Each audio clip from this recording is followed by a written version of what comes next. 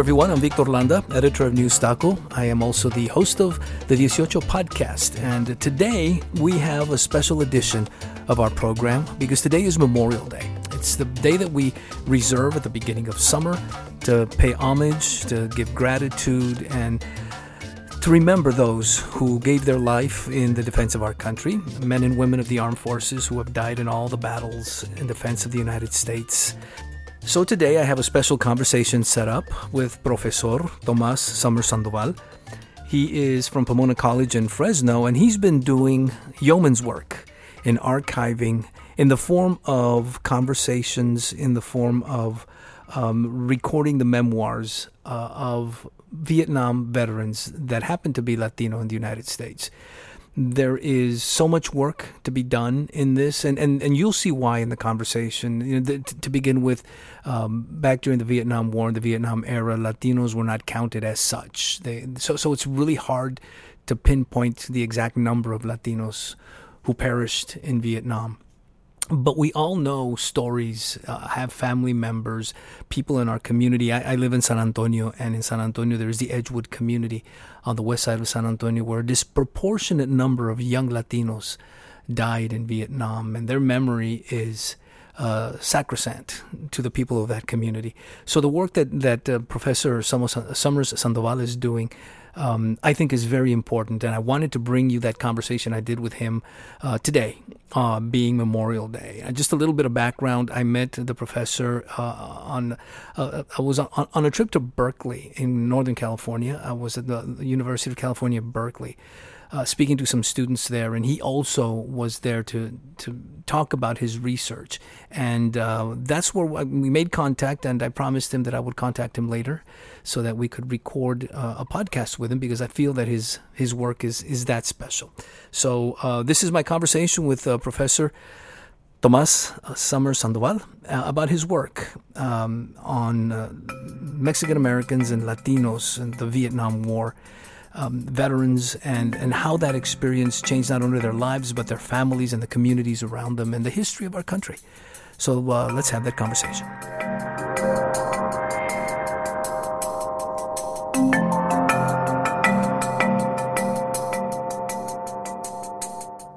So, Tomas, welcome to the News Taco podcast. Welcome to the 18 podcast. I know we met in Berkeley some weeks ago, and we really haven't spoken since, but we did make plans to do this podcast. So, bienvenido, welcome.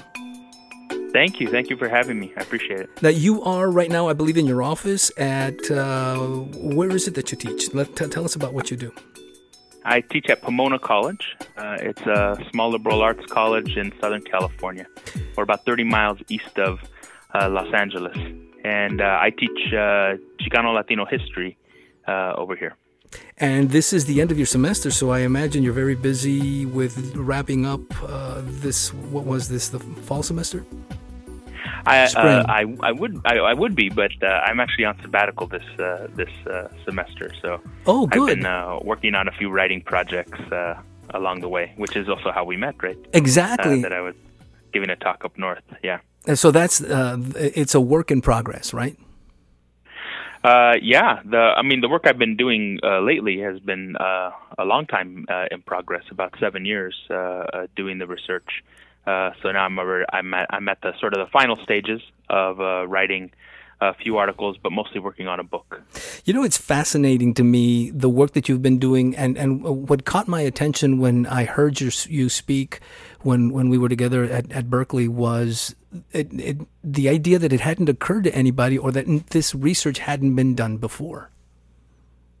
I mean, so I should explain. The research is on mostly on Chicanos and Latinos who fought in the Vietnam War. Yes. And I'm an oral historian by training, and as an oral historian, I've been collecting people's stories in general, for years. But I've really been focusing on not just Mexican American and other Latinos who served in Vietnam, but also those who served in the military during the Vietnam era, and also their families, their wives, siblings, children, even. And so it's been something of a community history, really, in a way, for me to collect those stories.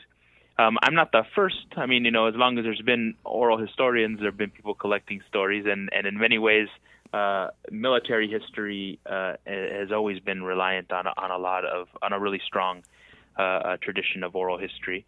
There have been a handful of people who have collected these kinds of stories, most notably down at UT. Maggie Zivas Rodriguez, who's been collecting veterans' oral histories through her project for a long time, and another author, Lea Ibarra, who actually published a short book of oral histories just transcribed with Chicano Vietnam vets. But it's certainly an understudied topic. And I come from a family. My father is a Vietnam veteran. I was going to say, so is this personal for you? I mean, broadly speaking, everything in what we call Chicanx Latinx studies is personal to me, right? Okay. It's the story of my communities that I'm a part of. So it's always a personal thing. This is That's fair. Equally so. My dad is a Vietnam veteran. My tío, his brother, is a Vietnam vet. And as I mentioned in a lot of my talks, growing up, a lot of my friends' fathers were Vietnam vets. A good number of the adult males that I knew in my social world of East LA and east of Los Angeles were Vietnam vets.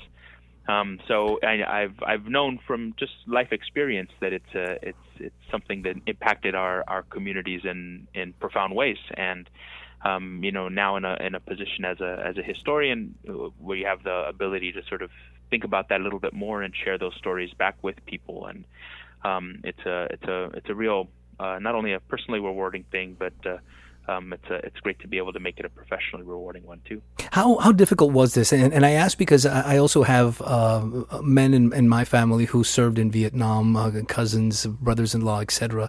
And they were very quiet. They did not speak of their experiences at all, if at all, very little. So was it difficult for you to get them to talk about their experience? I think what you describe right there is more often than not the tradition, especially for veterans of this war in the United States, where returning home was a very difficult thing. You didn't feel celebrated and congratulated for your service. You felt all the other kinds of things, ostracized, and that's something that you had to keep it private. There was also a profound lack of resources to help those veterans return home and acclimate back into life, and a lot of the traditional survival strategies that people had to come up with for themselves to deal with the kinds of traumas that they were a part of often involved not talking about it, right? I think that there's a strong tradition there that if you're doing oral histories, you come up against. But it's for me as the oral historian, I don't want to have to talk anybody into telling their story. Gotcha. Yeah. It's on a couple levels, right? But the biggest one for me is the psychological impacts of that, right? When we're talking about war, we're often talking about things that are psychologically traumatic. There are difficult things, and I definitely don't want to ever make someone talk about those things if they're not ready and willing to talk about those things. So a lot of things have helped the process. I think the biggest one is time. I'm interviewing men 40 years and 50 years now after they've come back from war. That time has given them a lot of time to process, a lot of time to find space, a lot of time to find the words and the meanings that they want to share. It's made them in some ways ready to talk about for the men that I've talked to. A lot of the things that have been helping too are the age of people. We're approaching a time where this generation is, sadly, statistically going to start dying off in much larger numbers, this baby boomer generation. And so as people approach that phase of life, they often, are a little bit more willing to sit and share their story, make sure that they know that things that they went through were part of the historical record. I think a lot of people who I've interviewed have begun going to get some services as well through local vet centers. throughout the country.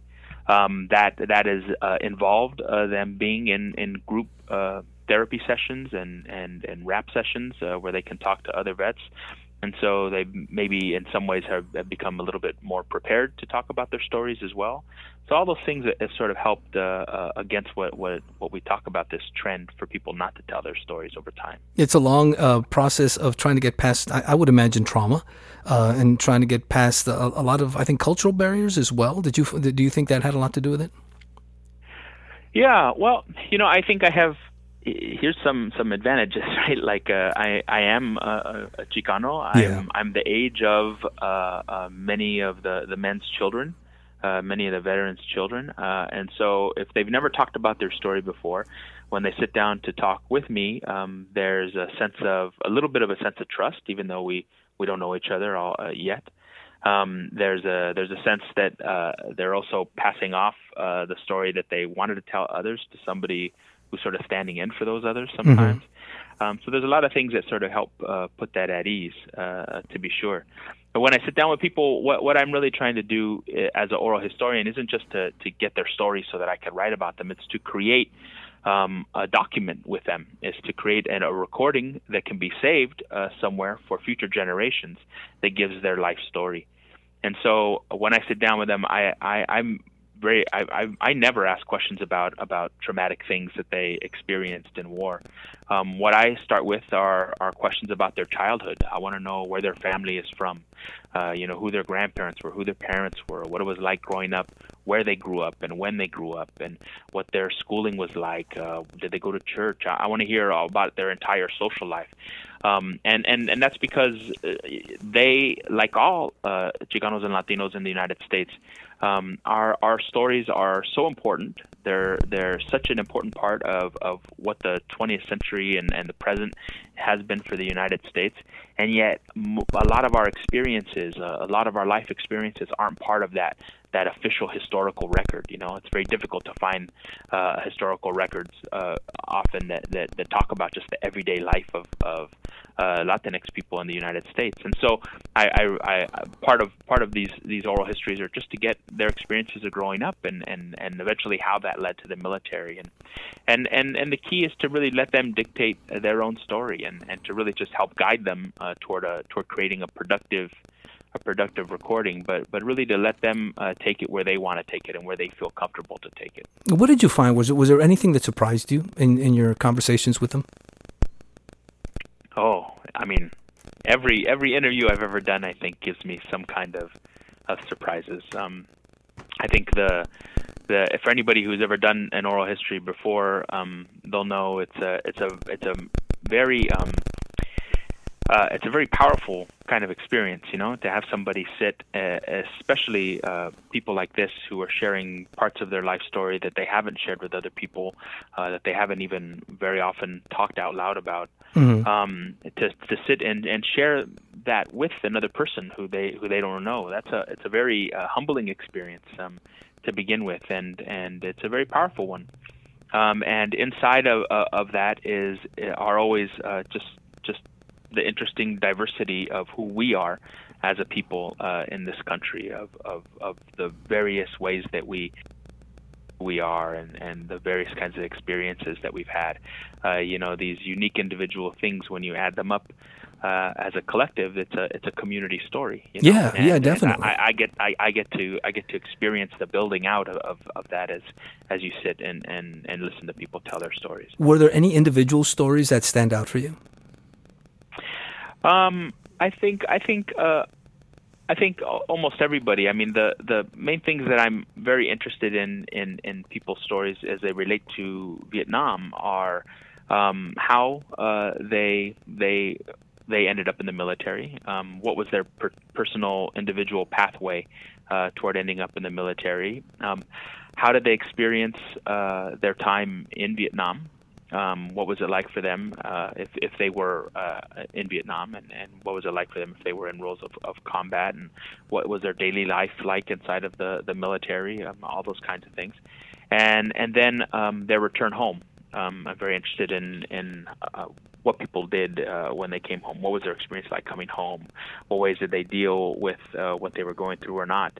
And then, toward the end, how they sort of look back on their lives and make meaning out of it.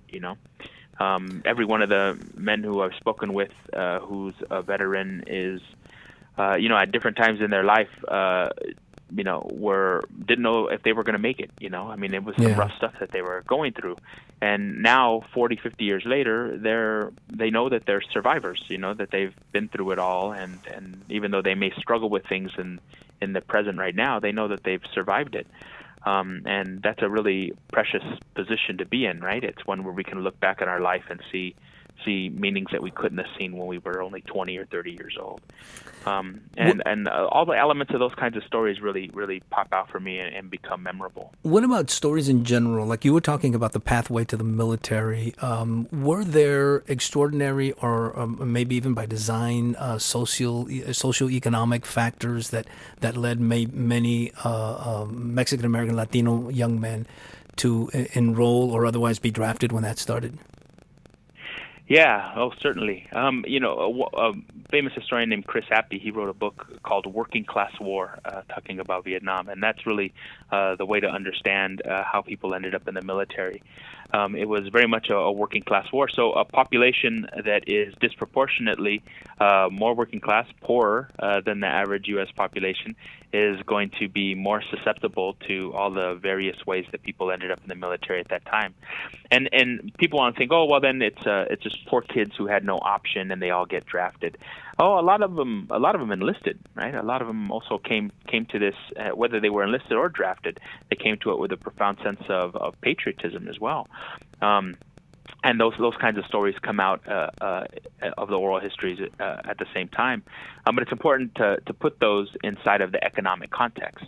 Chicanos and Latinos in the mid-20th century United States were people who had much less opportunities, as we do now statistically, for education and for certain kinds of jobs than did the average population, the average white population in the United States.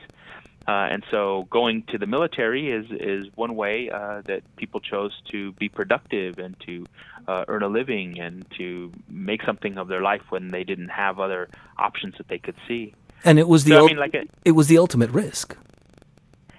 I mean, for many, yes. Statistically speaking, most people who ended up in the military at that time didn't end up in Vietnam, but still, it was a profound risk, especially if you're going into the military towards the late 60s. A young Chicano kid, from rural California or rural Texas, like you're probably going to end up in Vietnam. There is a community here in San Antonio, the Edgewood community, that had a disproportionate number of young Mexican American men who went to Vietnam, and many of them didn't come back, and that's remembered every year on Veterans Day. They have a huge ceremony. Yeah, and those communities are everywhere throughout the Southwest. Right, in Texas and Colorado, New Mexico, and in Arizona, as well as California. Most profoundly, I think they're felt in less urban places where a higher percentage of that population went off, and of course, many didn't come back. People remember that well because of the profound impact that it had, right? Mm-hmm. Interviewed people from small rural towns where almost every single male who graduates to high school, small towns of 100 people, small towns of 300 people, where almost every young man who graduates to high school is going off to the military and going off to Vietnam within a year of finishing high school, right? Wow. And some before they're even done. What were the proportions of Latinos in Vietnam compared to the population in general? Yeah, that's a very challenging question. So as a historian, I've had to work on other techniques to be able to answer those. Why is that? I'll say the reason why it's so challenging to begin with is that the U.S. military, the Department of Defense, didn't keep track of Latinos separately from all the other populations. Yeah. Racially speaking, they always kept track of African Americans and Native Americans and Asian Americans by the mid-20th century. But Latinos were seen as white, and so they were folded into the white category. And it's not until after Vietnam that the Department of Defense starts tracking Latinos in the military. So there's no straight-up place that you can go just to find out the numbers of Chicanos and Latinos who served in the military and who served in Vietnam at that time. So how do you go about? Yeah, go ahead. Yeah, what we've been able to do is to look at big data sets that came after. Things like the 1980 census, 1990 census, all these other monthly reports that come out of a group called the Bureau of Labor Statistics, and that do samples, and then in the case of the census, that just do a general survey of the entire United States, try to find out how many Latinos are in the U.S. and how many are veterans of the Vietnam War, and that question even changes over time. Not to get too detailed with it, but I wish you could just go to the 1980 census, and that's one of the first ones that we ask about your military service and about whether or not you're Latino. What the census calls Hispanic. Yeah. But the question it asks about veterans is if you are a veteran of the Vietnam War era. So it doesn't distinguish between those who served in Vietnam, the almost 3 million who served in Vietnam, versus the millions more who were in the military in different parts of the United States at that time. But didn't necessarily go to Vietnam. Exactly. But eventually we're able to get to a point where we can approximate that number, and it's about 290,000 Latinos overall that were in the military during that time period, and about 180,000 of them, so almost about 60%, a little over 60%, served in Vietnam. And what that breaks down to for the generation is an overrepresentation. There, generally in the southwestern states, we were about 11% of the total population. We're about a little under 14% of the draft age population, and the service rate, about almost 18% of that generation went off to serve. Wow. They're serving at a higher proportion than their share of the population, right? So you also interviewed family, I would imagine spouses and children. Did you find any sort of a effect that their service had on future generations? Oh yeah, I think the first one that people always want to ask about is I think when we think about Vietnam, we think about anti-war. We think about the anti-war movement, the way that was such a big part of the Chicano movement throughout the Southwest. And so most of the time when people are asking me questions about that in classes or at talks, they want to know, did it make anti-war families? And there are those kinds of things, right? When your loved one is off fighting in a very distant place that you don't really even know exists until they go there. It makes us question those kinds of things, certainly. And especially by the late 1960s, the war was growing increasingly unpopular here at the home front. Yeah. But I think the biggest effects don't have anything to do. The stories that come out from family members have much less to do with politics than they have to do with all the other things. And I'd say two big things. The first is how we all struggle as a community with the effects of this kind of trauma, of this kind of service and sacrifice over the decades since they came home. Okay. And the story of Vietnam is not just a story of these veteranos, but it is a story of their loved ones, especially of their wives. The women who I've spoken to have a real strong ownership themselves over this story, right? Especially in a time where there weren't a lot of veteran services helping these families out, helping the veterans out. The people in their lives who were closest to them, which is often their partners, their wives, had to shoulder a very heavy burden, of essentially being, the heads of families when their husbands couldn't be present, of being the consistent part of those child's upbringing, as well as the informal counselors and therapists, with their husbands, as well as having to take care of themselves, right? And they were equally young and unaware of what was going on and how to make sense of it, as their partners were. So it's very much as I say, the effects of that in the long term, it really shapes entire families and to a certain extent entire communities.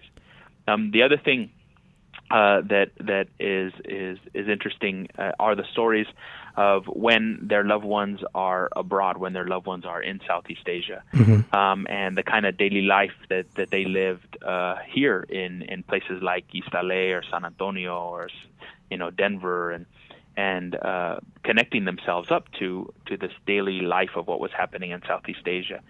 And to me, that's a really interesting phenomenon. As a historian, we need to think about how that takes these places, these barrios all throughout the Southwest, places that always have a connection, across borders. We always have this connection to places like Mexico, even when we're here in the United States. And the barrio is one of these places that always stretches, across borders. But now, in this time period, the barrio is stretching across a very different set of borders.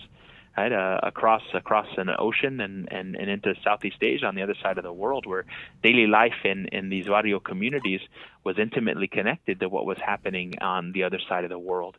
And that's a really particular moment inside of our history that gave shape to everyday people's lives and to what they were doing to waking up every day. I've talked to one person I remember, and she tells her story of she went to 6:30 mass every day, to pray for her husband every day. Time, for people who are writing letters every day or almost every day, care packages, making tapes with one another. They're creating these connections between life over here and life over there, and the kind of human relations that stretch across the globe like that in that time period are really interesting things. What about connections with others in the larger U.S. community who had that shared experiences where there may have been barriers in the past? Were some of those barriers overcome with the larger, say, Anglo-American community? You mean in terms of barriers that Latinos face?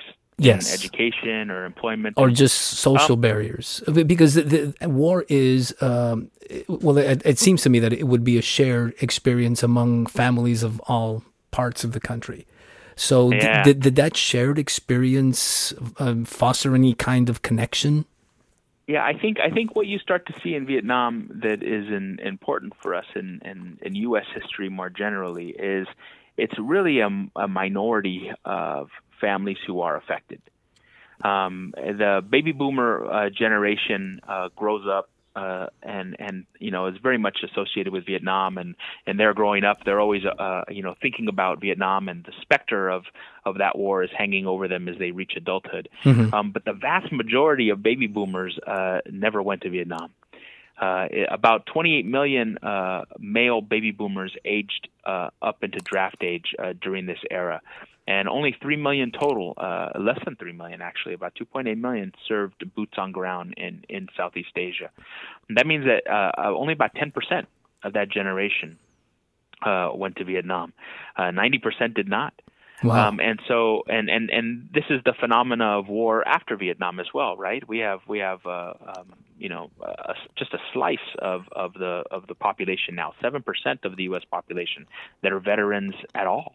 Right, not just combat veterans, but in total, we've gone from a time, especially after World War II, where the experience of fighting in the military was very widespread and common and very shared, into one that's very marginalized and almost hidden in a lot of ways. And there are big changes, in the military that have created that.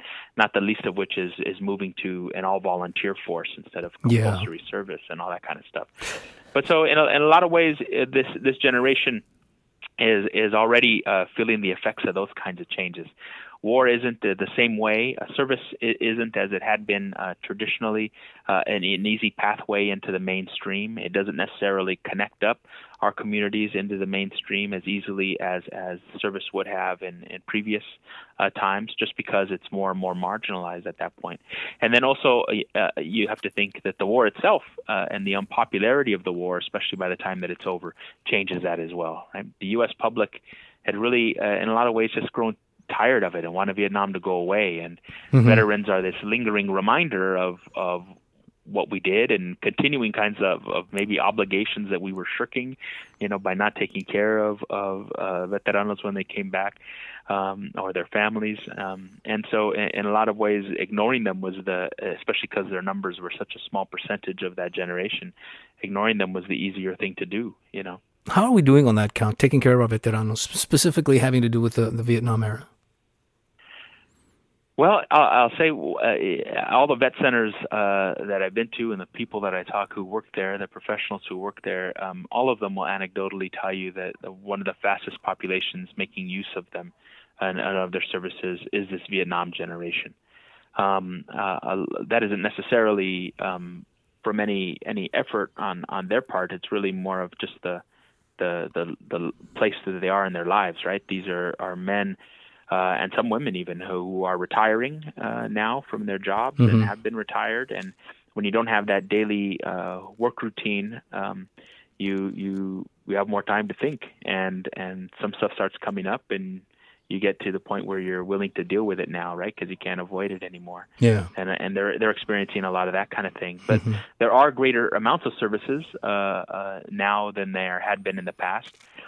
Things like post-traumatic stress disorder wasn't even named clinically yet. Right, it wasn't a thing. 70s. Yeah. Right. The formal, what we have today is not just the Veterans Affairs and their hospitals, but these what we call vet centers, which are able to provide short-term services to vets, including applying for benefits.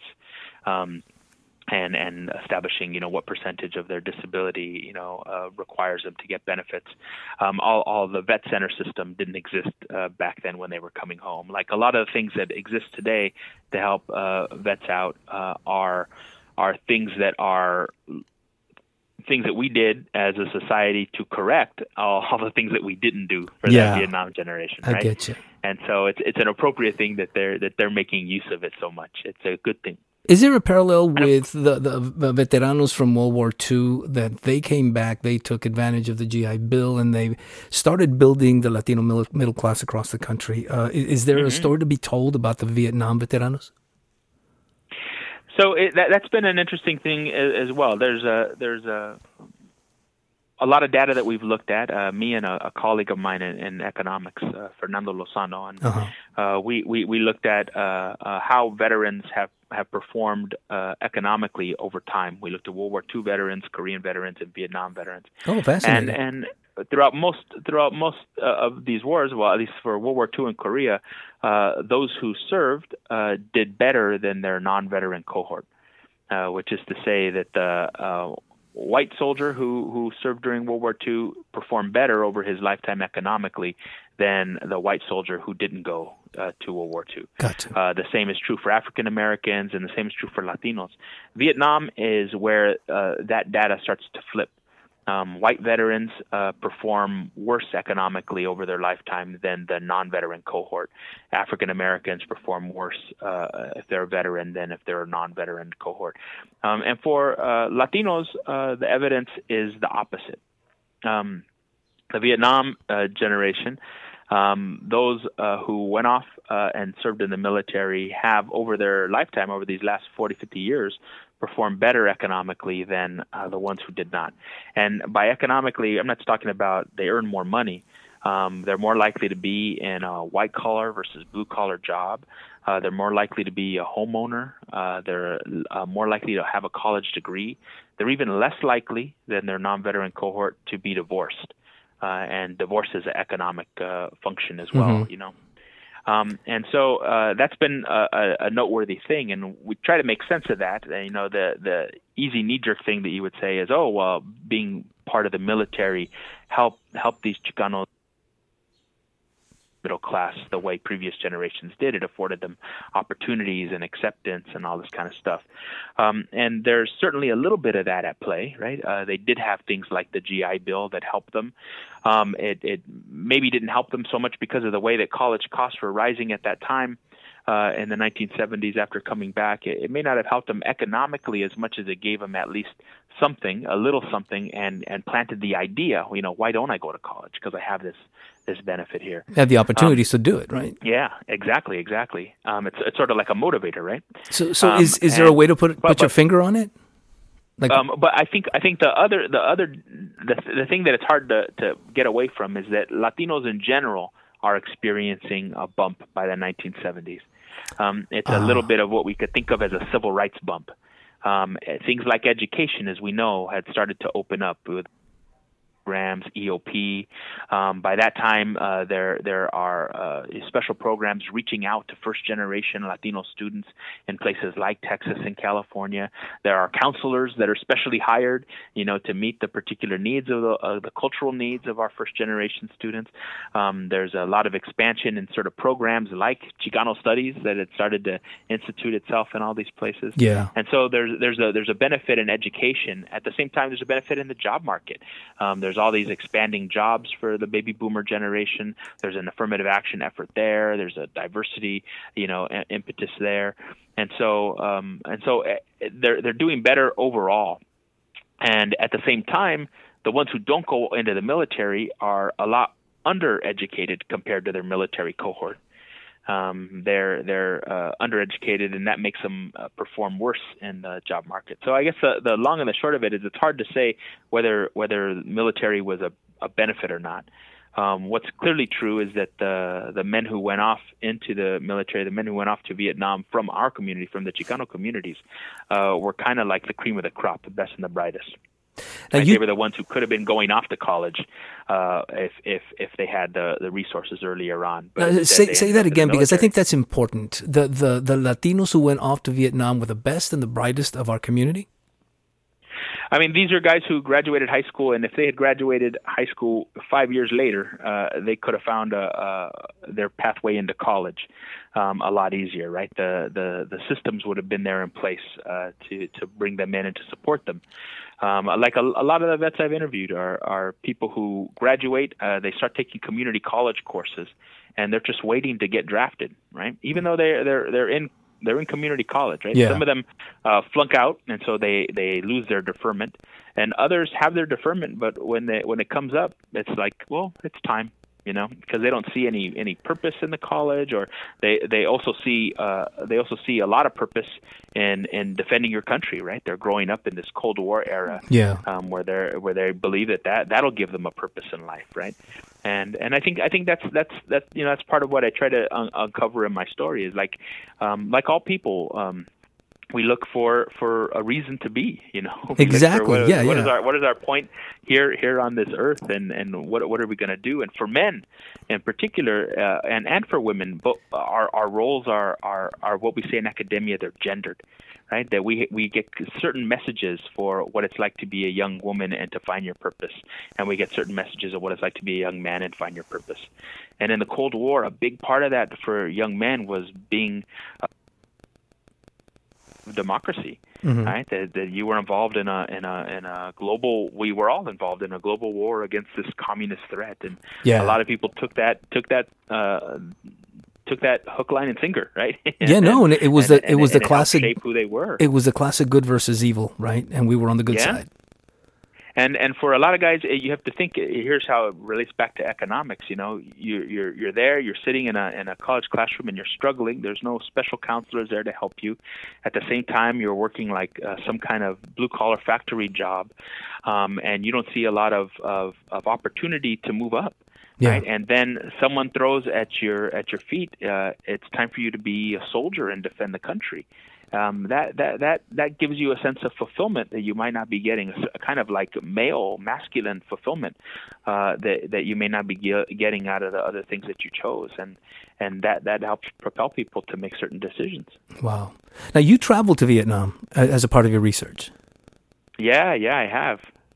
Tell us about that. I've done a bunch of archival work here, been in different places all over California and Washington, D.C., but I also made about a 3-week trip to Vietnam to go to as much of the country as I could. I flew into the north in Hanoi, and then I did a tour of the Midlands for about a week. I flew into Da Nang and then drove up to Hue and Dong Ha and over to the border with Laos.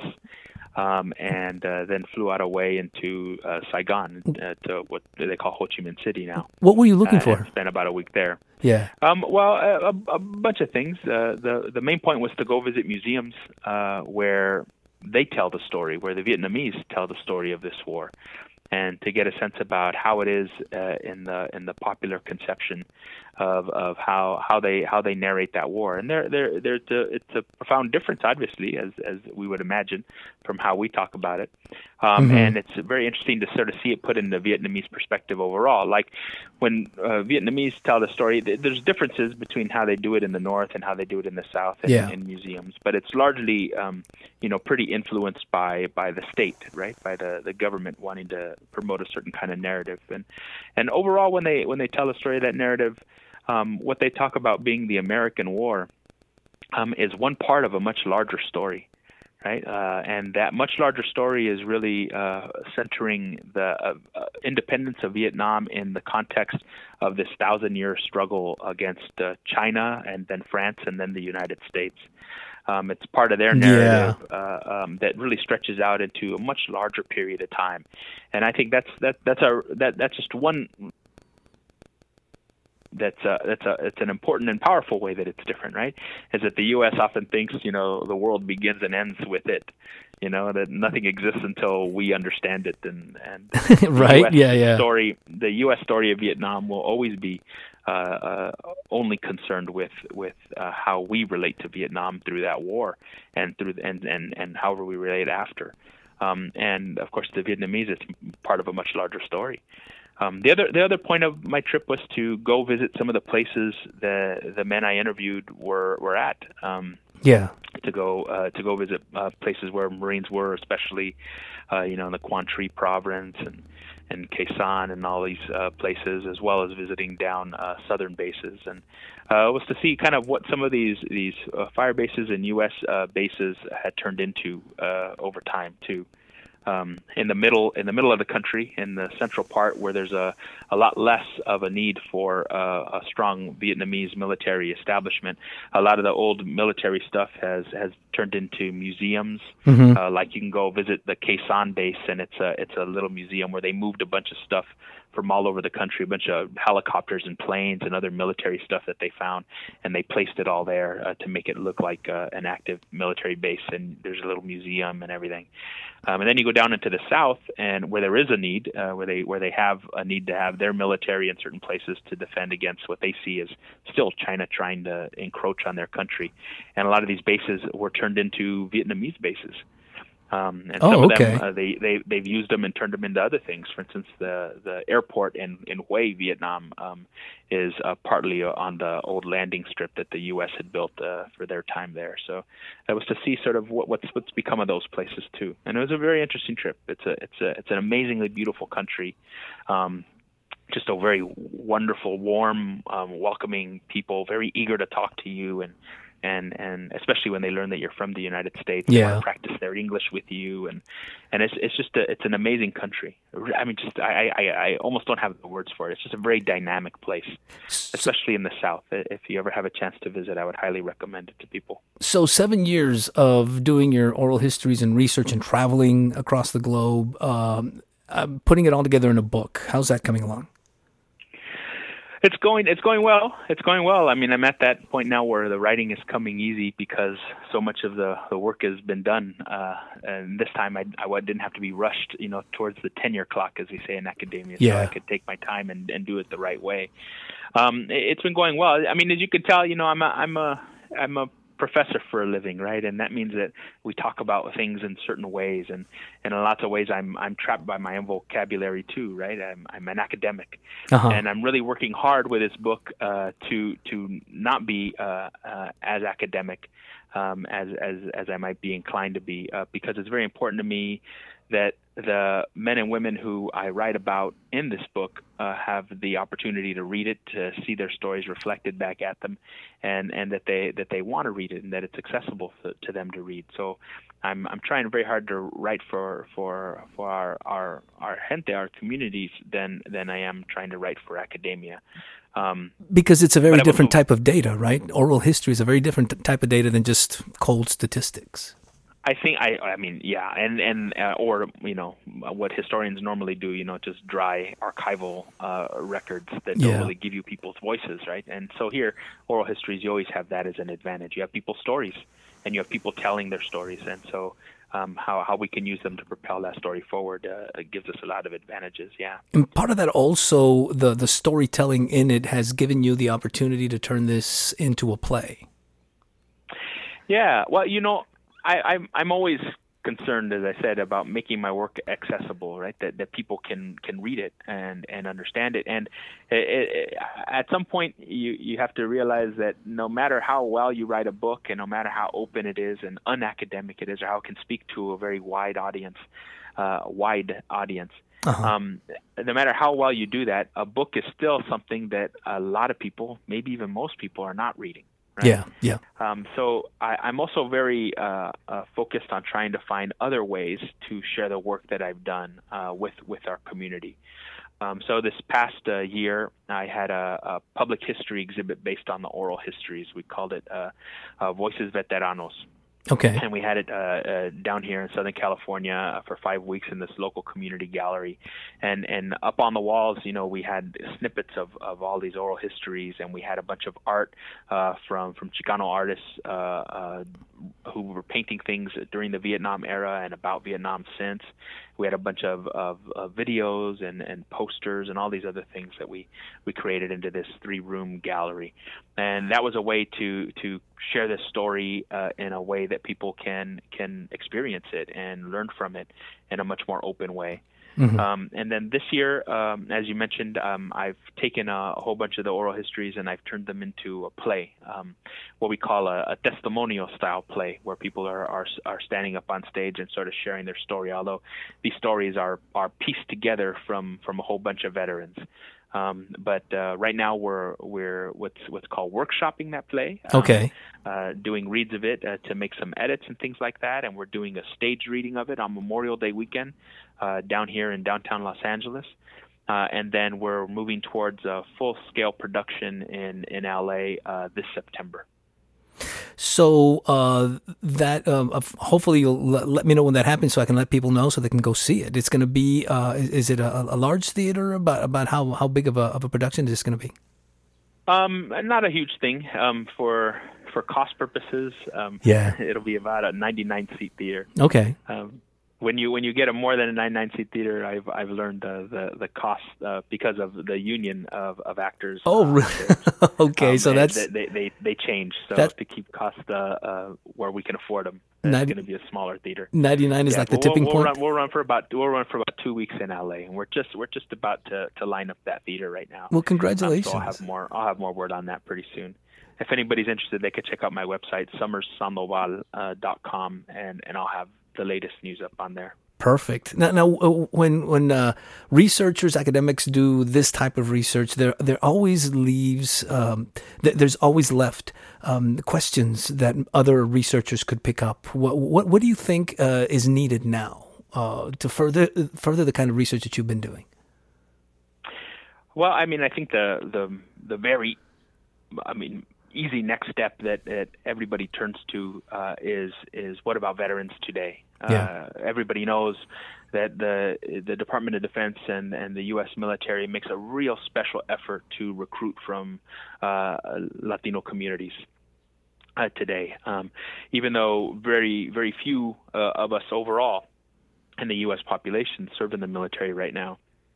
Latinos are going to be the main person source for the 21st century military, and so understanding that impact and what has been the experience of those returning from Iraq and Afghanistan into their communities today. I think that's the natural set of questions that pops up, and I know that there are good researchers already doing a lot of work like that, especially people in sociology and social welfare. I would say overall, to me, whenever we tell a story inside of Latinx studies broadly, no matter what we're talking about in the past, our present is always a part of it. Right? And right now we're living in a present that's shocking. Yes. For how it involves us. 40 years ago, if you had asked somebody coming out of the Chicano movement how Chicanos were going to be by heading into 2010s, 2020s, mm-hmm. People wouldn't have guessed something like this, right? That would have been this many steps backward, with a president who just is a white supremacist and who uses Latinos as this overt scapegoat for everything that's wrong in the country. And partly to me, what that highlights is how far we still have to go to communicate to more people, and not only inside of our own communities but outside, how much a part of this country's history we've been a part of, right? Yeah. That we have a long tradition of being integrated into every single facet of life in the United States, both good and bad.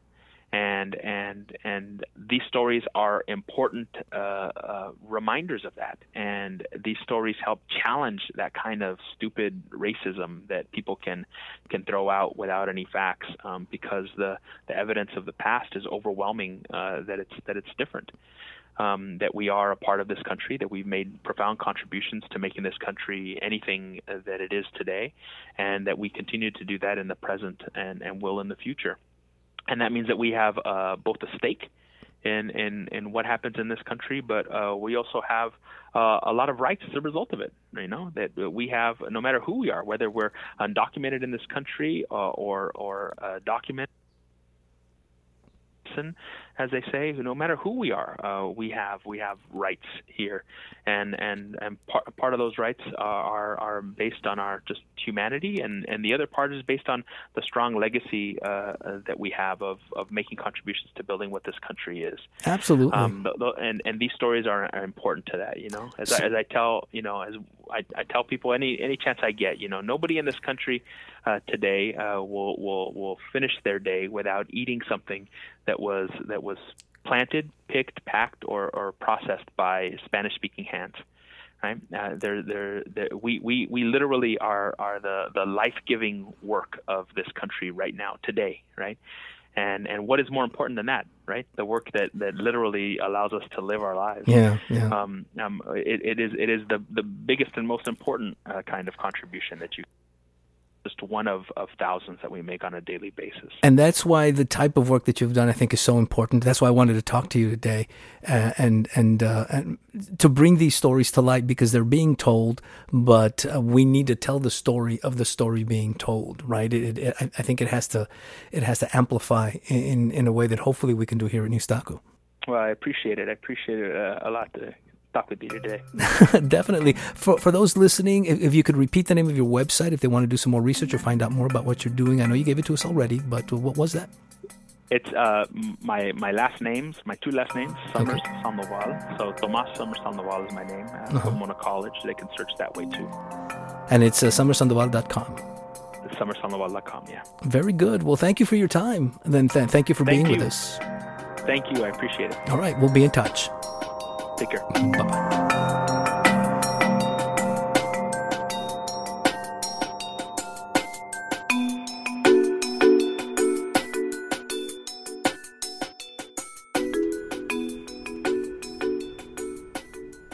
You know, there is so much more to this conversation, but time gives us limits, hands us limits, and we try to get as much as we can into one podcast. But you know, the professor's work is going to be published soon, and if you live in the Northern California area, in the Fresno area, there is going to be that play that he spoke of, and hopefully there'll be enough interest that it'll be something that'll be taken on the road so that we can all see it, and we can all be part of this important work that the professor is doing.